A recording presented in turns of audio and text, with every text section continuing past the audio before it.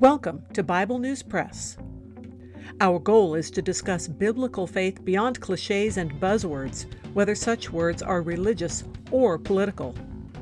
Sometimes we sit around the table and fellowship. Sometimes we do a little time travel. It is all part of our journey with our Abba Father, who has given us the key to life. We do it with Jesus, and we do it together. Welcome. Hello, I'm Laura. I will be reading Hosea chapter 8 from the World English Bible. Put the trumpet to your lips. Something like an eagle is over Yahweh's house, because they have broken my covenant and rebelled against my law. They cry to me, "My God, we Israel acknowledge you." Israel has cast off that which is good. The enemy will pursue him. They have set up kings, but not by me. They have made princes, and I didn't approve. Of their silver and their gold they have made themselves idols, that they may be cut off. Let Samaria throw out his calf idol. My anger burns against them. How long will it be until they are capable of purity? For this is even from Israel. The workman made it, and it is no God. Indeed, the calf of Samaria shall be broken in pieces. For they sow the wind, and they will reap the whirlwind. He has no standing grain. The stalk will yield no head. If it does yield, strangers will swallow it up. Israel is swallowed up. Now they are among the nations like a worthless thing, for they have gone up to Assyria like a wild donkey wandering alone. Ephraim has hired lovers for himself. But although they sold themselves among the nations, I will now gather them. And they begin to waste away because of the oppression of the king of the mighty ones. Because Ephraim has multiplied altars for sinning, they became for him altars for sinning. I wrote for him the many things of my law, but they were regarded as a strange thing. As for the sacrifices of my offerings, they sacrifice meat and eat it, but Yahweh doesn't accept them. Now he will remember their iniquity and punish their sins. They will return to Egypt. For Israel has forgotten his Maker and built palaces, and Judah has multiplied fortified cities. But I will send a fire on his cities, and it will devour its fortresses. That is the end of chapter 8. I already talked about trumpets when in the discussion after the reading of chapter 5. Here it is again, and it is a call to battle of an approaching army, which will be in judgment. The imagery of an eagle is putting Israel in the role of helpless prey, and it's over Yahweh's house because they are not really treating his house as it should be treated. If you read through 1st and 2nd Kings, you know they often put idols in it, and they also worshiped false gods in other places. And this is the theme of this section. The people of Israel overall are maintaining a facade of religious practice using Yahweh's name and house, but because they are both worshiping other things and living in lawlessness, that supposed worship of Yahweh is meaningless. That is why in verse 2, their claims of knowing Yahweh, and in verse 13 of offering sacrifices are empty gestures.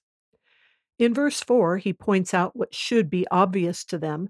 They are worshiping lumps that they have made. In verse 5, he specifically mentions the calf idols, like what they clamored for in Exodus 32 that resulted in judgment.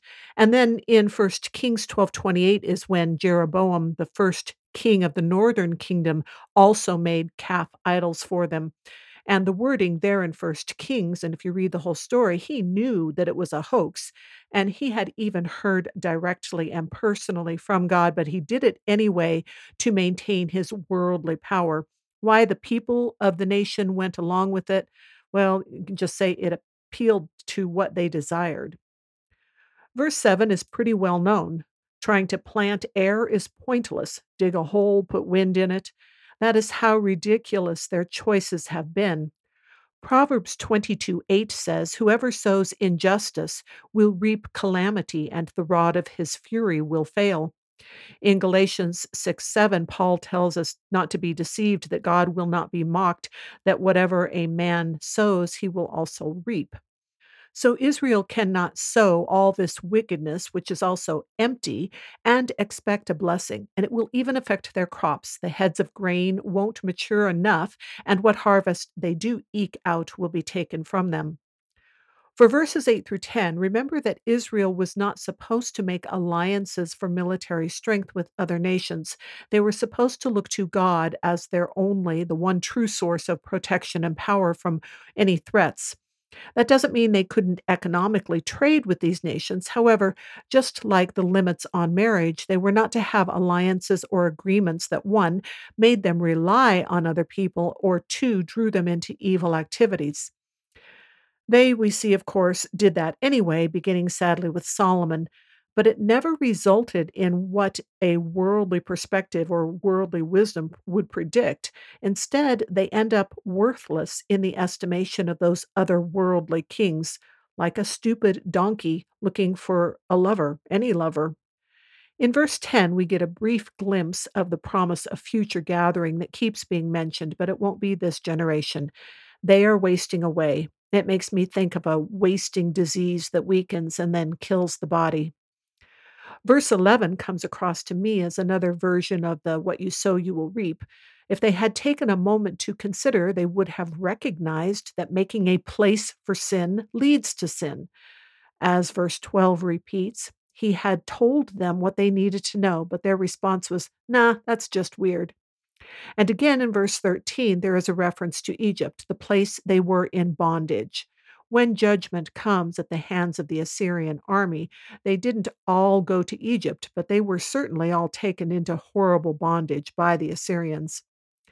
In verse 14, God comes back to both Genesis and Exodus. He made them. He created mankind bodily as a creature out of the dust. He created the nation out of people that had no power, but they chose to forget him and pursue the wealth of the world, wealth that he had been giving them, but they abandoned him to pursue it instead of pursuing him and receiving the blessings that naturally come from that. So he will destroy that which has led to and fed their pursuit of sin. Just for clarification, I'm not saying that everyone who follows God gets wealth. This was a particular blessing offered to the nation, and one which will be for all of Yahweh's followers in the new heavens and earth. But here in this fallen earth, we know there will be trouble, specifically against those who steadfastly follow Christ. He promises to take care of us, but he told his disciples that many of them would suffer persecution and be martyred, which did happen, and they also gave up material possibilities to do the work of initially spreading the gospel. That's all for today. Thanks for listening. That is the Bible News Press segment for today, but not the end of our journey.